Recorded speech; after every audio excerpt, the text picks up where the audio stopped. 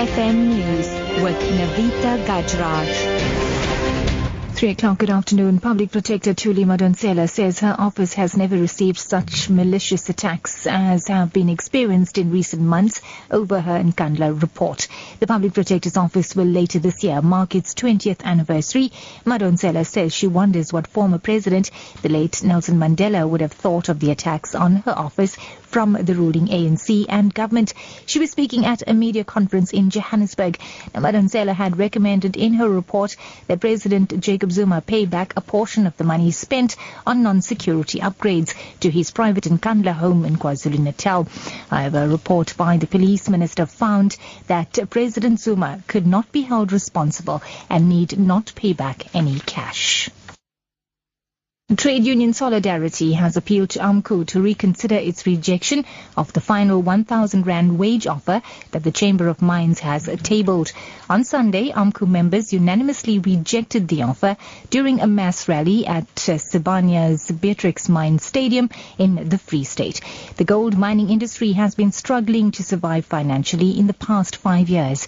Gideon du Plessis is the General Secretary of Trade Union Solidarity. In between the gold and the coal negotiations, Solidarity is involved in retrenchment consultations in the platinum mine industry, and that is purely as a result of the 5-month platinum strife and the agreement that was signed. Now our members are getting retrenched, and we want to prevent AMCU from making the same mistake to negotiate and strike innocent people out of their jobs.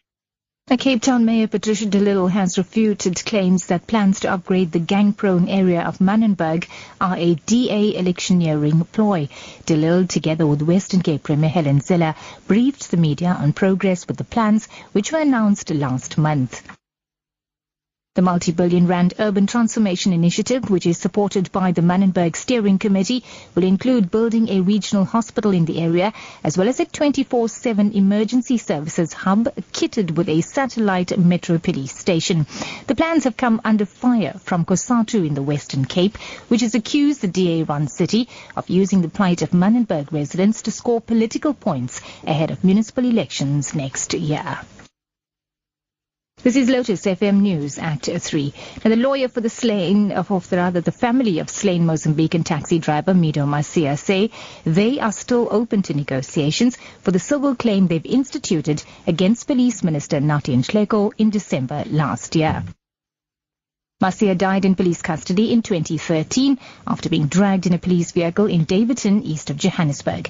The family is suing the state for 6.5 million rand. The lawyer for Masia's family and the Mozambican government, Jose Nascimento. Well, I don't want to discuss anything concerning the civil case. I am, and I repeat, available and amenable to any possible negotiation. Well, the family has been suffering and taking a lot of strain because they lost their breadwinner almost 2.5 years ago. They were made promises, and those promises have not materialized in terms of action.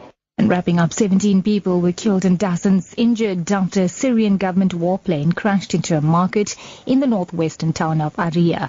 A Syrian human rights activist group says the crash occurred amid bombing raids. Aria is one of the last government strongholds in Idlib before rebels captured it in May. It is not clear whether the plane was shot down.